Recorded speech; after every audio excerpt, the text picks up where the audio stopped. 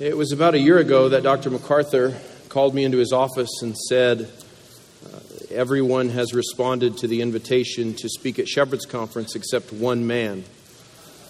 And I had to apologize, admitting I thought it was either a clerical error on his part or a prank by my fellow associate pastors.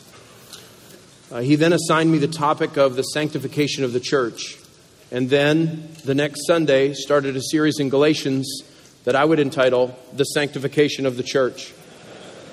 And so through wise counsel, we appealed to him that he should handle that topic. And I have assigned myself the topic of the unity of the church. So will you open your Bibles to Psalm 133. Psalm 133, it is a pleasure to speak to you, a joy, profound, humbling responsibility, and I take it seriously. And I'm grateful, and I know you are as well, that it's not the preacher of the word that we're all about. It's the preaching of the word. And that's what I intend to do. Psalm 133, it's familiar to you. I'll read it. A song of ascents of David. Behold how good and how pleasant it is for brothers to dwell together in unity. It is like the precious oil upon the head, coming down upon the beard, even Aaron's beard, coming down upon the edge of his robes. It is like the dew of Hermon coming down upon the mountains of Zion. For there Yahweh commanded the blessing, life forever. This is the very word of the living God. In just a few days, you'll be headed home. And it's our prayer that your heart will be full, that your soul will be encouraged, that your shoes will be shined, that your diet will be shipwrecked, that your back will be sore from carrying around that massive preacher's Bible. You may have to buy a one-way ticket for that thing on the airplane. But we love coming to the Shepherd's Conference, don't we? Sweet fellowship, the fraternity that we experience here. And when you get home, your wife will pick you up from the airport and she'll say, "How was it, sweetheart?" And you'll say, "Good."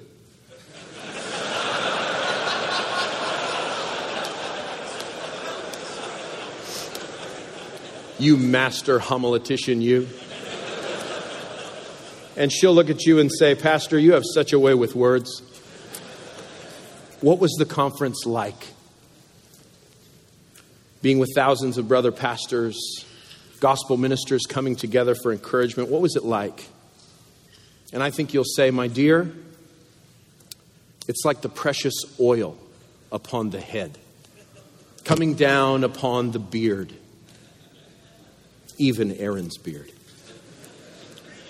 And as you pull into the driveway, you'll see your unbelieving neighbor who was good to you because he rolled out your trash cans when you were gone. And he'll ask you, "Hi, neighbor, how was the conference?" And you'll say, "Good." You gifted evangelist, you. And your neighbor will say, what was it like?" "A pastor's conference." And you'll look at him and you'll say, "Honestly, it was like dew." "Excuse me, did you say dew?" "Yes, dew. Like the dew of Mount Hermon descending upon Mount Zion." That's what it was like.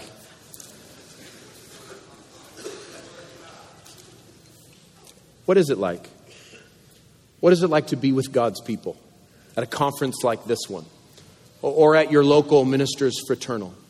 Or more significantly and better, every single Sunday that you gather with your local church family? How do you describe being with God's people? How do you describe the kind of pleasurable joy that we experience in Christian fellowship? What is the experience of spiritual unity like? What does it mean to you? What does it contribute to your life? How does it affect you, pastor? How does it make you feel? How does spiritual unity influence the way that you lead and pastor and preach? Before us this afternoon is Psalm 133, full of these seemingly enigmatic illustrations and exclamatory phrases about brethren dwelling together. This is a song inspired by God and intended to move us all to a greater appreciation and understanding of the preciousness of fellowship, to provoke us even to praise and value something that God himself praises and values. This ancient hymn was composed in praise to spiritual unity. We're all aware that disunity is a problem as old as Cain and Abel. It's disunity that split Judah into Israel. It's been a pernicious problem in local churches all the way back to Philippi. The call for harmony in our churches and between believers is repeatedly addressed by Scripture, sometimes even called out by name in the case of Euodia and Syntyche. In Corinth, the factions were infamous. They claimed the name of their favorite teachers. I'm a truth guy. I like Paul. You know, I like the authenticity of Cephas. You know, I'm more for the eloquence of Apollos. He wrote Hebrews, by the way. And then the really spiritual, I'm more a Jesus guy. Knows how to make everybody be quiet. In Philippi, there was the Paulinists and the anti-Paulinists. And so the New Testament is full of appeals like 1 Corinthians 1:10, I appeal to you, brothers, by the name of our Lord Jesus Christ, that all of you agree and that there be no divisions among you, but that you be united in the same mind and the same judgment. In Ephesians 4, that classic passage on unity and spiritual maturity are equated. As Paul writes to those believers in Colossae, he tells them, above all these things, put on love, which binds everything together in perfect harmony. Or Peter, aged Peter, writing so tenderly in chapter 3, be like-minded, sympathetic, love each other. Over and over again, it'd be hard to find something more repeatedly insisted upon in the New Testament than this issue of togetherness, of unity, of the significance of fellowship. But I wonder, in a crowd like this one, of doctrinally precise pastors, I wonder if we're sometimes suspicious of a call for unity.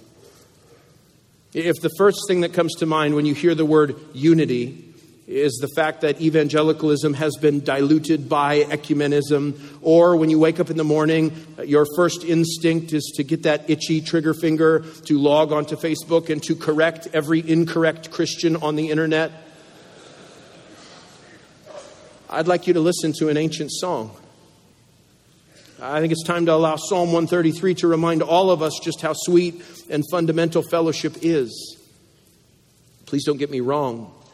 Certainly the Scripture calls us to defend the faith, to divide from apostasy and unbelief. And if the integrity of the gospel is compromised and the church's mission is lost, we don't dilute the truth to accommodate as many as possible. We know that there is no unity apart from the truth. That sound doctrine is essential for unity in the church. So we're not trying to pit faithfulness against faithfulness here. We never compromise essential historic biblical doctrine in the name of unity. We don't negotiate on the gospel. And we are well aware of the doctrinal laxity that pretends to accomplish spiritual unity. But are we as aware of the doctrinal overexuberance that often prohibits it? The Apostle Paul was aware of both. And he addressed both in Corinth. What Ian Murray calls doctrinal indifferentism is dangerous. And the basis of true spiritual unity is the truth, not compromise. But the concern and the need for a song like Psalm 133 is if we ever would tacitly accept disunity as just part of life in a fallen world. And if being committed to the truth has made you suspicious of the word unity, you need to listen to a song that David wrote. Psalm 133. It doesn't address the outworkings of unity in all our contexts. Instead, it provides a reminder of the foundational and inherent beauty of spiritual harmony. To be in accord with the people of God is desirable and praiseworthy. The harmony in our local churches is a testimony to a watching world of the love of the body of Christ, and the love and commonality we experience in our churches ought to be a pleasing aroma and a life-giving testimony to the vitality and importance of praising and preserving spiritual unity. This song is a celebration of the blessings of covenant fellowship as seen in the unity of believers. Well, let's begin by surrounding it. Look at the context of this little gem that's only 3 verses long.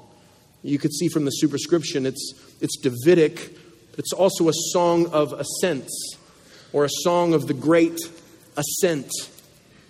This is that special group of psalms comprising Psalm 120 to 134, sometimes called pilgrim songs, where the people of Israel would come back to Zion, to Jerusalem, to participate in the annual feasts and festivals, to worship the one true God. And as they approached the holy city, this was likely the hymn book that they would use for their journey.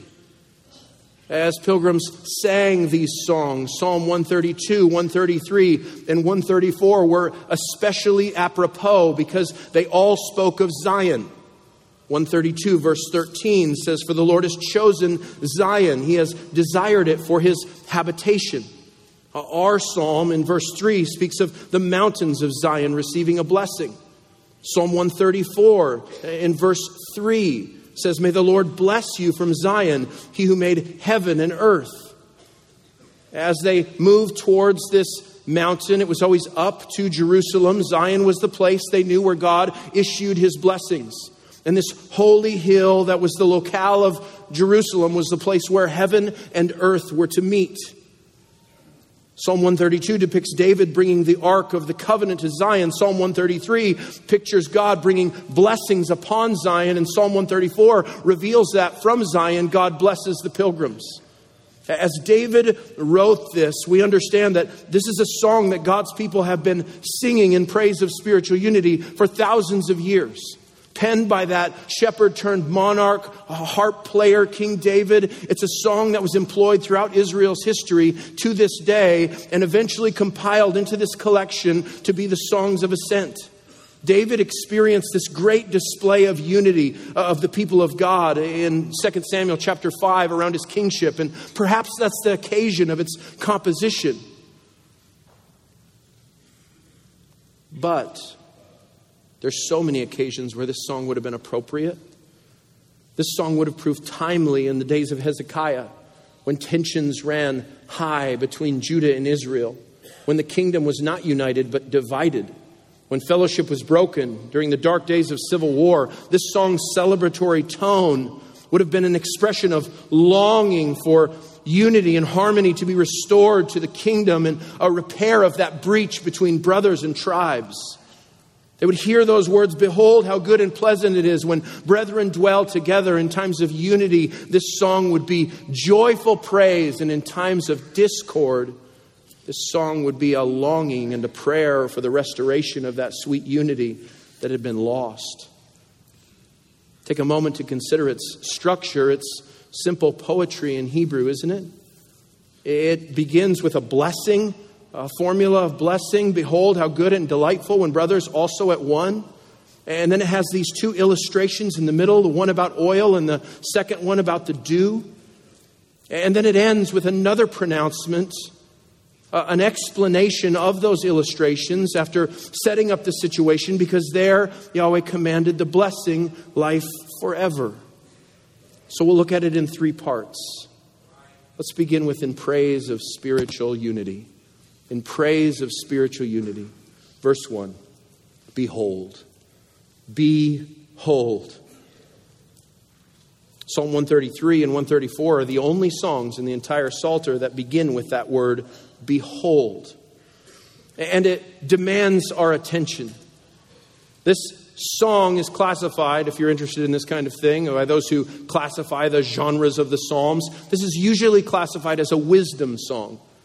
A wisdom song is of that category because it doesn't directly correct your thinking. It doesn't have any imperatives for you to obey in it. But like all great wisdom writing, it causes you to stop and it causes you to think and it makes you scratch your head. This song is a wisdom song because it tries to teach you by observing something. By observing and praising, by calling your attention, by saying, behold, this observation and this praising and celebrating is intended to provoke God's people to pursue unity and to remind us what we're missing in our lives when we lack that unity. This beholding is a declaration of the inherent beauty and value of spiritual unity. And what is it that he wants us to behold? How does he depict this spiritual unity? Look down at verse 1. How good and how delightful when brothers dwell also at one. Brothers dwelling together in unity. A phrase he likely borrowed from Deuteronomy 25, verse 5. A chapter that talks about actual brothers, kinsmen, living together and gives them instruction on how they should react to trouble in the family. It helps them understand their responsibilities to one another. And so the psalmist, taking this idea of the physical family, of literal brothers, of children of the same father, and extends this metaphor of a natural family and uses it to refer to those not only who live in proximity to each other, but who ought to be responsible for one another. The word brothers here is an expression of a familial connection, but the emphasis here is on that phrase, dwelling together. There's something implied here that's closer than blood, a oneness of heart and purpose. There's no need to restrict this song too narrowly to its original avenue. It purposefully moves towards a grand and transcendent vision with its vivid illustrations and its climactic ending of life eternal. And because of its use by the pilgrims, as they would go about their journey, we can see why they would have to be reminded that they were a family. They were in this thing together. Consider the problems that worshipers would face returning to Jerusalem from afar for these annual festivals and feasts. To prepare a family to travel many miles along ancient roads, sometimes accompanied by sacrificial animals and offerings for all the stuff a family would need to travel on foot a great distance, all the stuff that kids bring on a trip, the logistics of food and water and disagreements and whatever the ancient equivalent of arguing in the back seat was, they had that. And then finally, if they survived the logistics of travel in the ancient world, the robbers and thieves along the way, they finally start to approach that mountain and they're singing this song and they finally arrive in Jerusalem, but their logistical issues had just begun. Imagine the congestion, the crowds, tempers could run high as travelers finally in Jerusalem, weary from their journey, families trying to stick together, meet up with relatives. No texting was happening back then. A sea of humanity jostling and heads bobbing through the crowded streets as worshipers sought lodging and necessities for their week-long stay. And then after the whole thing is done, they have to return and go home. They needed a song like this. So do we. Sounds kind of like getting ready for church on Sunday, right, Pastor? And so this depiction of God's family being together is called good and pleasant, or good and delightful. Good emphasizes that objective and inherent nature of unity. It is good in and of itself. This would recall God's assessment of creation in Genesis, that he looked upon what he had made and he pronounced it good. Pleasant emphasizes a more subjective experience. It could be translated delightful or lovely. We understand this. There's things that are good for us, exercise, but not pleasant. Exercise. There's things that are pleasant but not good for you. The list is too long to name. Unity, the psalmist teaches us, is both good and pleasant.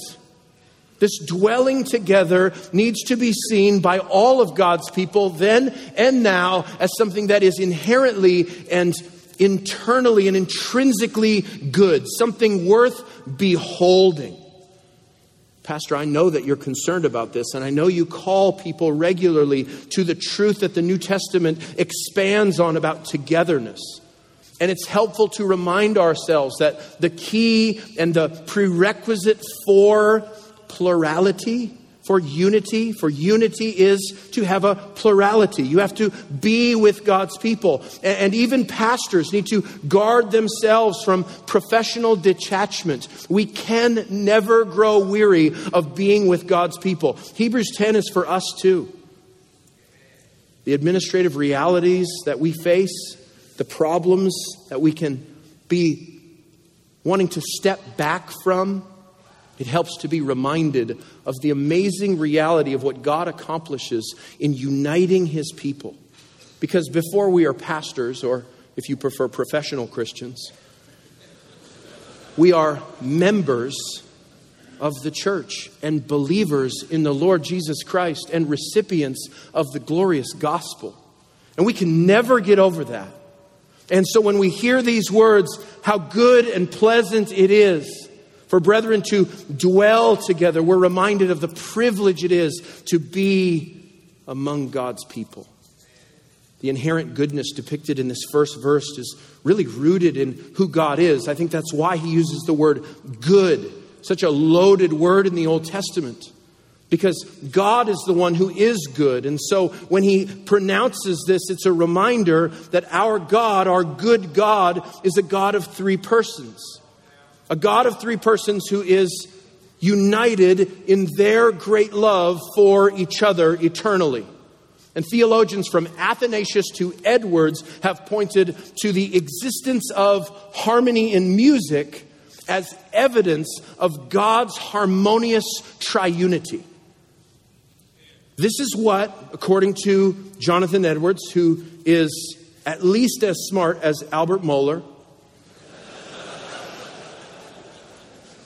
Jonathan Edwards would say is what makes music unutterably beautiful. Different notes sounding together pleasantly. Listen to Michael Reeves. In the lively harmony of the three persons, the radiant love, the overflowing goodness of this God, there is a beauty entirely at odds with the single person gods of other world religions. And because this God has poured out His love and life, we can also say the triunity of God is the source of all beauty. What are the implications for this for spiritual unity in the church? Well, if melodious harmony in music is rooted in the Trinity, aren't every good human relationship, especially in the church, at their most ultimate expression, an expression of and a reflection of the triune God and His eternal love for one another? It is not optional to preach about spiritual unity. It is not optional to shepherd people toward togetherness. We need to hear God clearly say that it is good and pleasant when brethren dwell together. Spiritual unity is praiseworthy, and it's something to behold because God is praiseworthy and He is something to behold. He is someone to behold. And so we move to the middle of this song, and it shows us two portraits now of spiritual unity. We've seen that it's praiseworthy. Let's look at these two depictions or illustrations of this situation. How is it best described? Well, David decides to employ two liquid illustrations. The first one is about the precious oil upon the head. Precious oil, literally good or excellent oil. It's a special fragrant oil that the Old Testament speaks about repeatedly in ritual. This illustration is about the oil of consecration. If you want to learn all about it, you read in Exodus 30. And there's lots of information. The recipe is given in Exodus 30, verse 1. It's expanded on with each ingredient carefully listed out. How to make the anointing oil, the mixture is described in that chapter. The articles of the Mishkan being all anointed with it is described in that chapter. The degrees of holiness that are required to use this particular oil. The priesthood is to be anointed with it, and only the priesthood. It was forbidden from anyone outside of the priesthood being anointed with this oil themselves or to even make it themselves. And then there's consequences in that chapter of what happens if anyone were to try to replicate this recipe or employ this sacred oil. The point is that it was special. And while our Pentecostal friends debate online if the prohibition from copying the recipe applies to them or not, or worse, before I'm approached by an essential oil enthusiast after this to help cure my baldness. So it's happened to me more than once. The point here is to know that the entire ceremony was demonstrating the ordination and involvement of God to set the high priest apart and to convey a sacred blessing on him with this symbol of the oil poured on his head. The oil was poured on his head to represent his consecration into priestly service. And that priest, in turn, was to represent, because by definition a priest is a representative, the people before God and God before the people. And so he stood before God as the entire nation, as all 12 tribes, a nation intended by God to be a priest-like people. And he had a beard. That's not because he's a hipster pastor. It was part of the uniform for a priest. Though Spurgeon did say growing a beard is a habit most natural, scriptural, manly, and beneficial. Amen? And some of them said amen. For high priests, it wasn't a fashion statement. It was part of their uniform. The beard of the priest included the side locks, the edges, Leviticus 21. And as that oil was put on the priest's head and following the natural tendencies of both liquid and gravity, it would flow down onto his beard and even onto his garments. And then at the very center of this poem, which has a chiastic focus like so much Hebrew poetry, the emphasis of it goes down to the middle. And right in the middle of this poem is Aaron's beard. And so a particular priest is now mentioned, even Aaron, it says. Well, Aaron ramps up the significance of this picture because he was not only a high priest, he was the high priest. He was the first of all the priests. All the priests would follow his lead. Generation after generation, ministering before the Lord in the temple. All those priests, especially the high priest, represented the entire nation before Yahweh. They were all copying the exact injunctions that were given to Aaron in the first place. Aaron was the first one to wear on the ephod those 12 stones representing each of the tribes. He was the first one to have those black onyx stones inscribed with the names of the tribes of Israel on his shoulders. He was the first one to enter into that symbolic experience of the presence of God on the Day of Atonement. His ministry was a representative one, offering gifts and sacrifices on behalf of the people, assuring them of the promised forgiveness and blessing that God would grant them. And so by employing the picture of Aaron, the first and greatest of the high priests, there's gravitas here. They would have thought of Moses anointing Aaron the first time Aaron was anointed, Moses himself. And the whole picture is otherworldly. It's sacred. It's special. Moses himself anointing Aaron, that's what spiritual unity is like first and foremost. The figure of anointing, this is Derek Kidner, he says, portrays a people as differentiated, but also as integrated, as a priest in his robes, a people among whom God's blessings are not the preserve of a few, but are free to spread and be shared, unifying the recipients all the more, just as the anointing oil intended for the head was not confined to it, nor could its fragrance be contained. This precious oil symbolized abundance. And the poetry here is emphasizing repetition and direction. Do you see the threefold use of the phrase going down on the beard, going down upon the opening of his robe, and going down upon the mountains of Zion?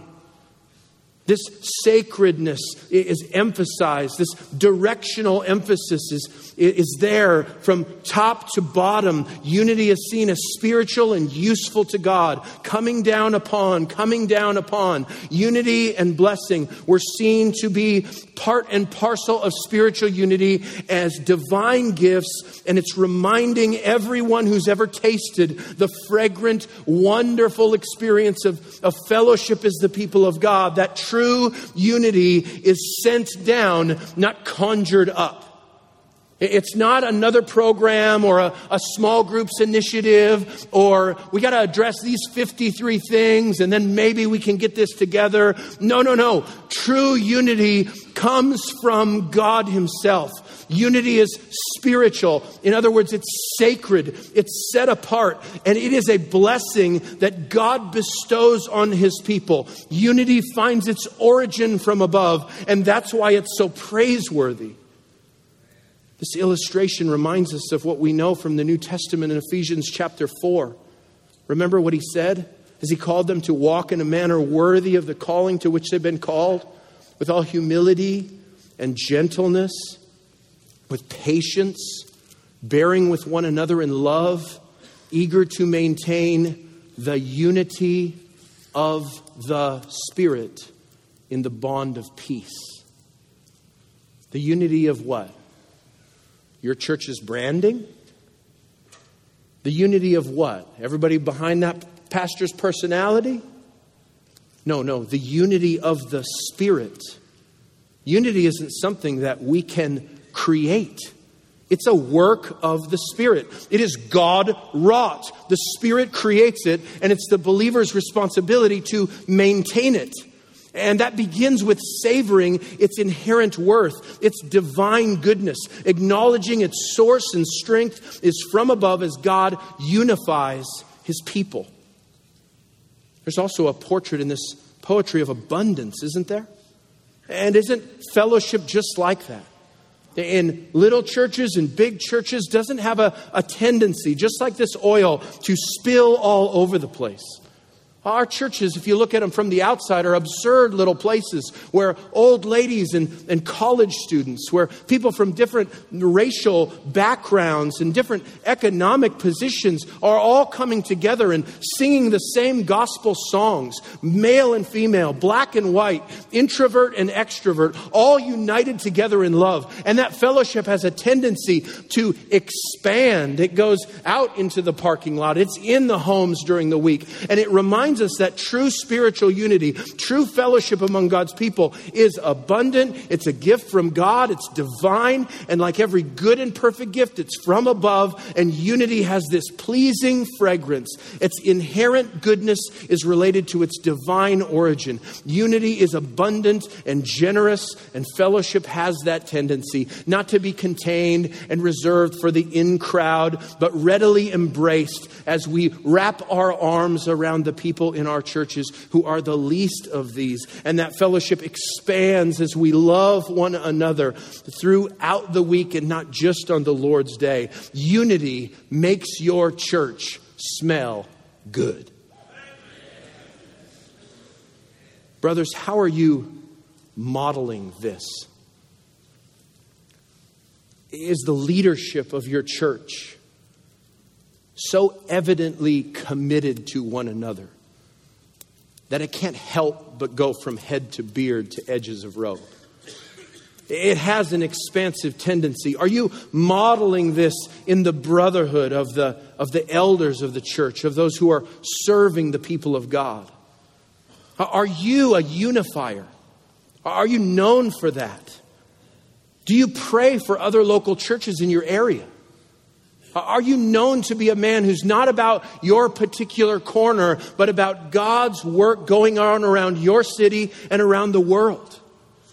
This is something we need to prioritize before God's people. Not because we can create unity, but because we need to display unity.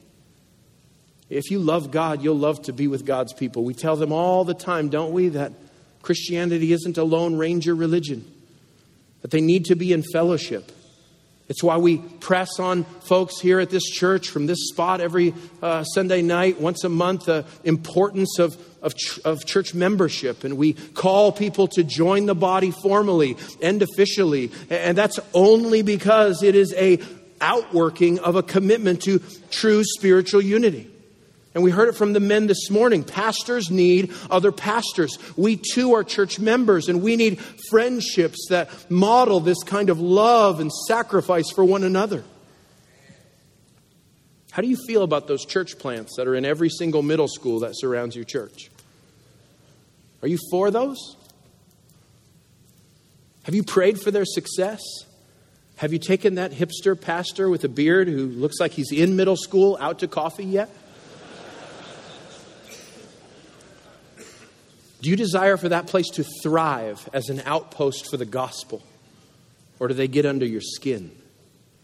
Because if the Apostle Paul could praise God that the gospel was being preached by those who were intentionally preaching it for the sole means of keeping him in prison, it's a strong example for us. Unity is a pleasing aroma. It's holy, it's sacred. We can't chalk up this unity in the body to life in a fallen world. We need to show our people how gloriously divine it is. Look at verse 3. This is the second illustration.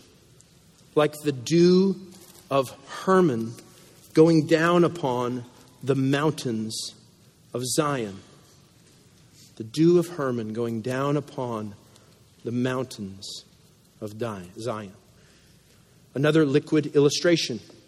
This one is those droplets of water that appear on grass and surfaces in the morning or evening due to condensation. Atmospheric moisture condenses faster than it can evaporate, resulting in the formation of water droplets.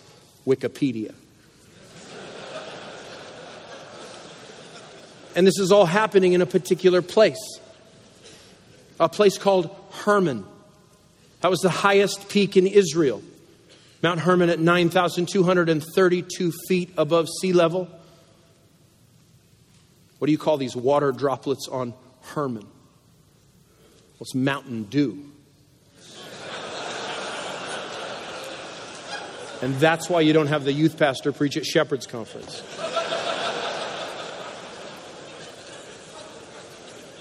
But what's happening here?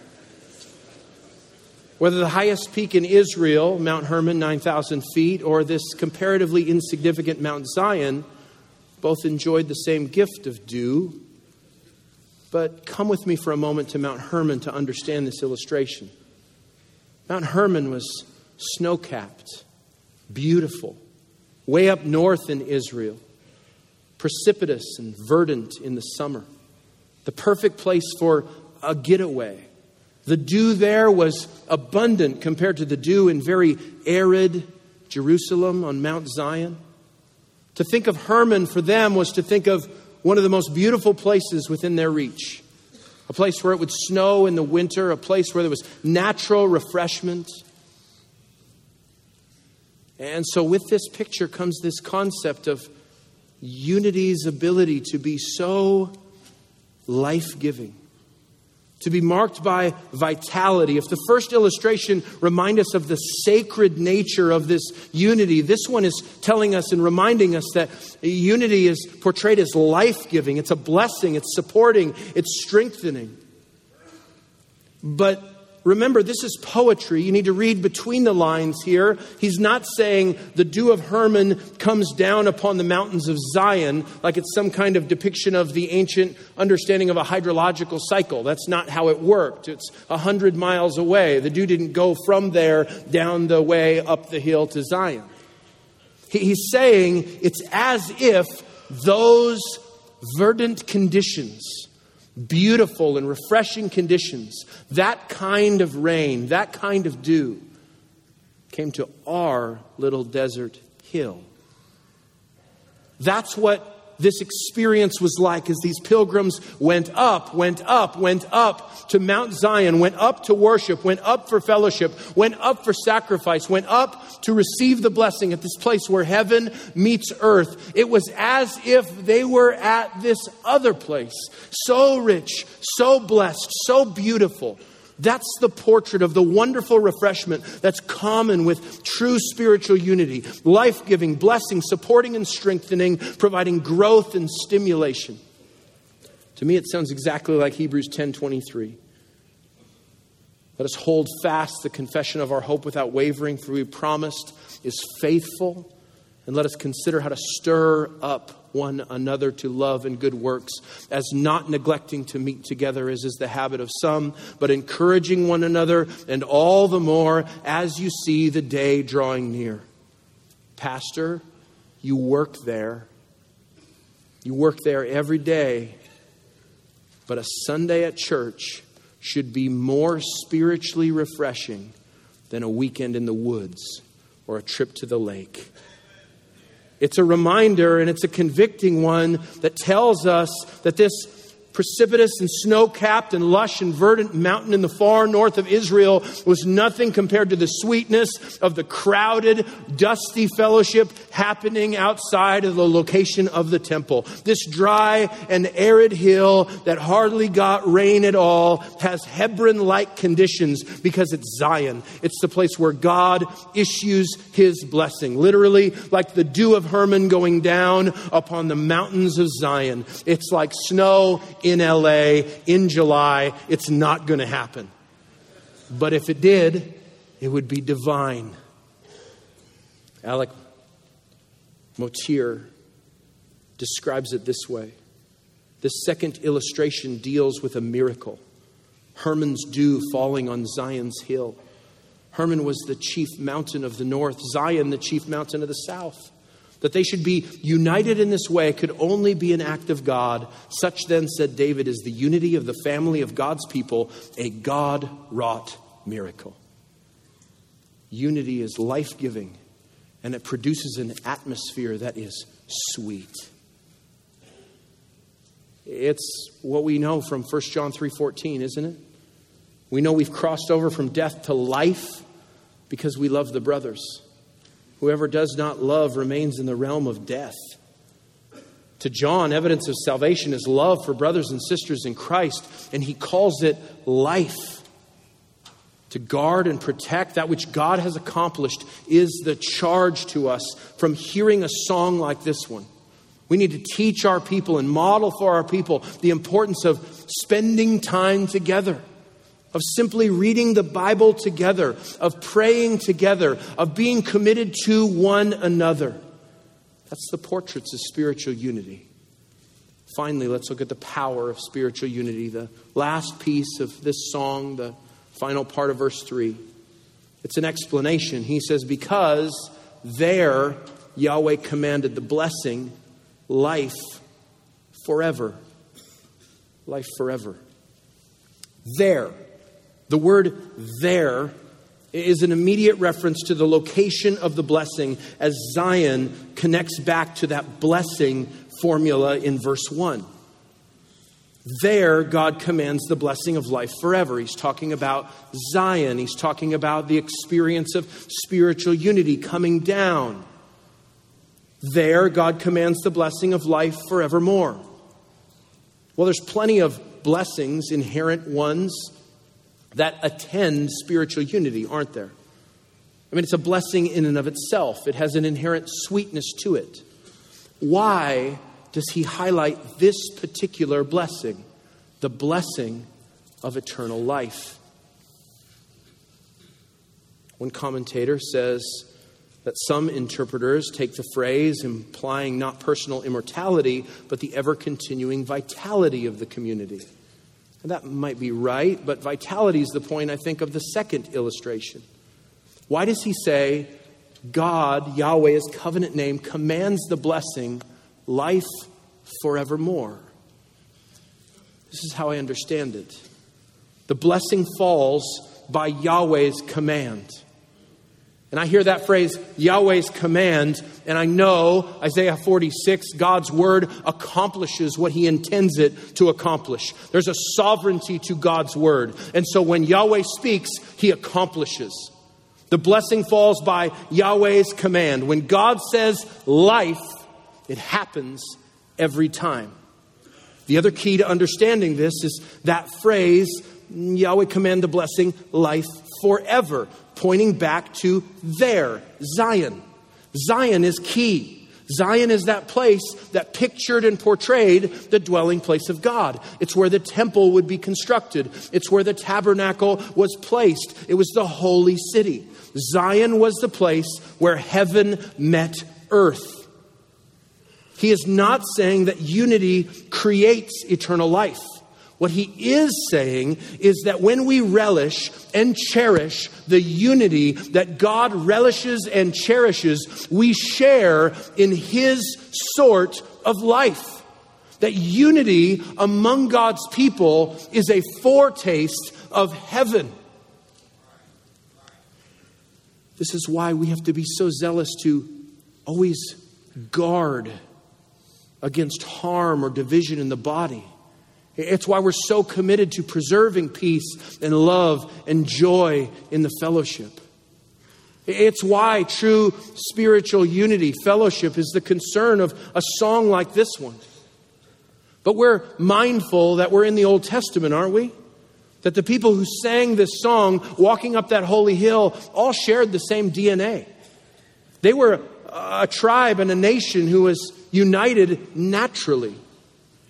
They knew a kind of unity in Israel, but it was only in part. It was a foretaste of a unity that would come in the new covenant as the Spirit of God is poured out on all of God's people. All are made partakers and participants, all united under their great high priest Jesus, who prayed to his Father for their perfect unity to be a witness of their unbreakable connection to the triune God and to one another.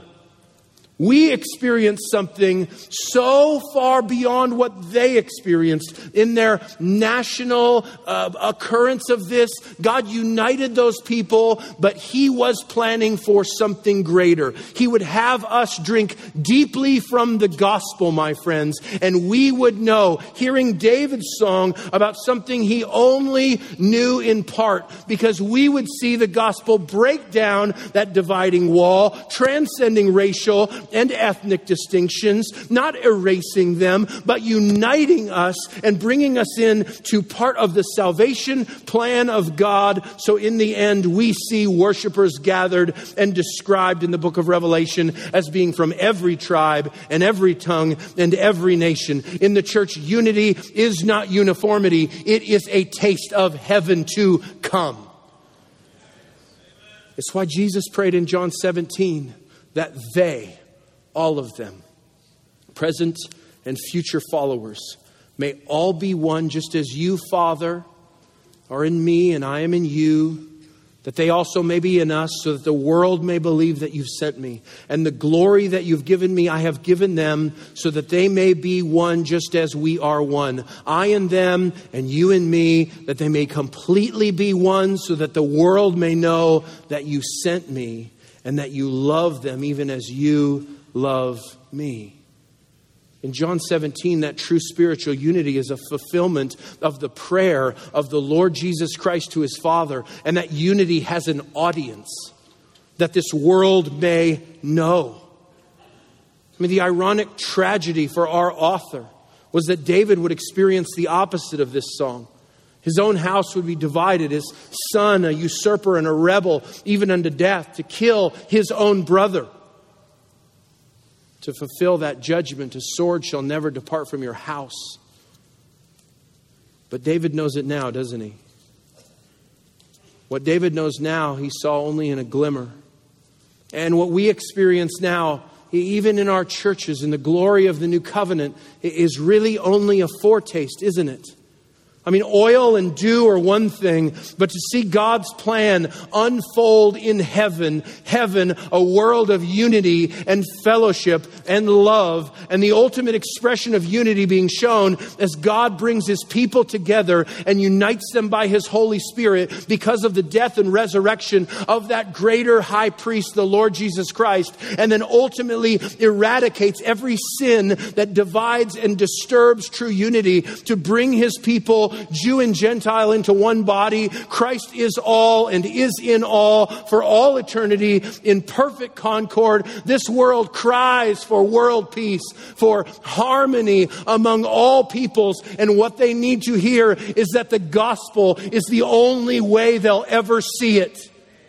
Christ is all and is in all for all eternity in concord and harmony and peace and unity, best described in the words of verse 3 as life forever. The worship and fellowship and joy we share here and in our local churches and in thousands of Christian churches gathered all over the planet every Sunday is a foretaste of the eternal life and praise we will have forever in the presence of Christ.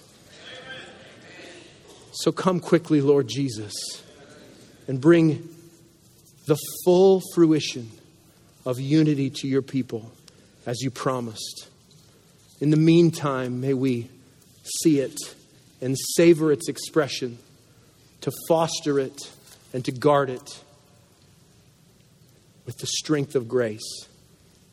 In Jesus' name, amen.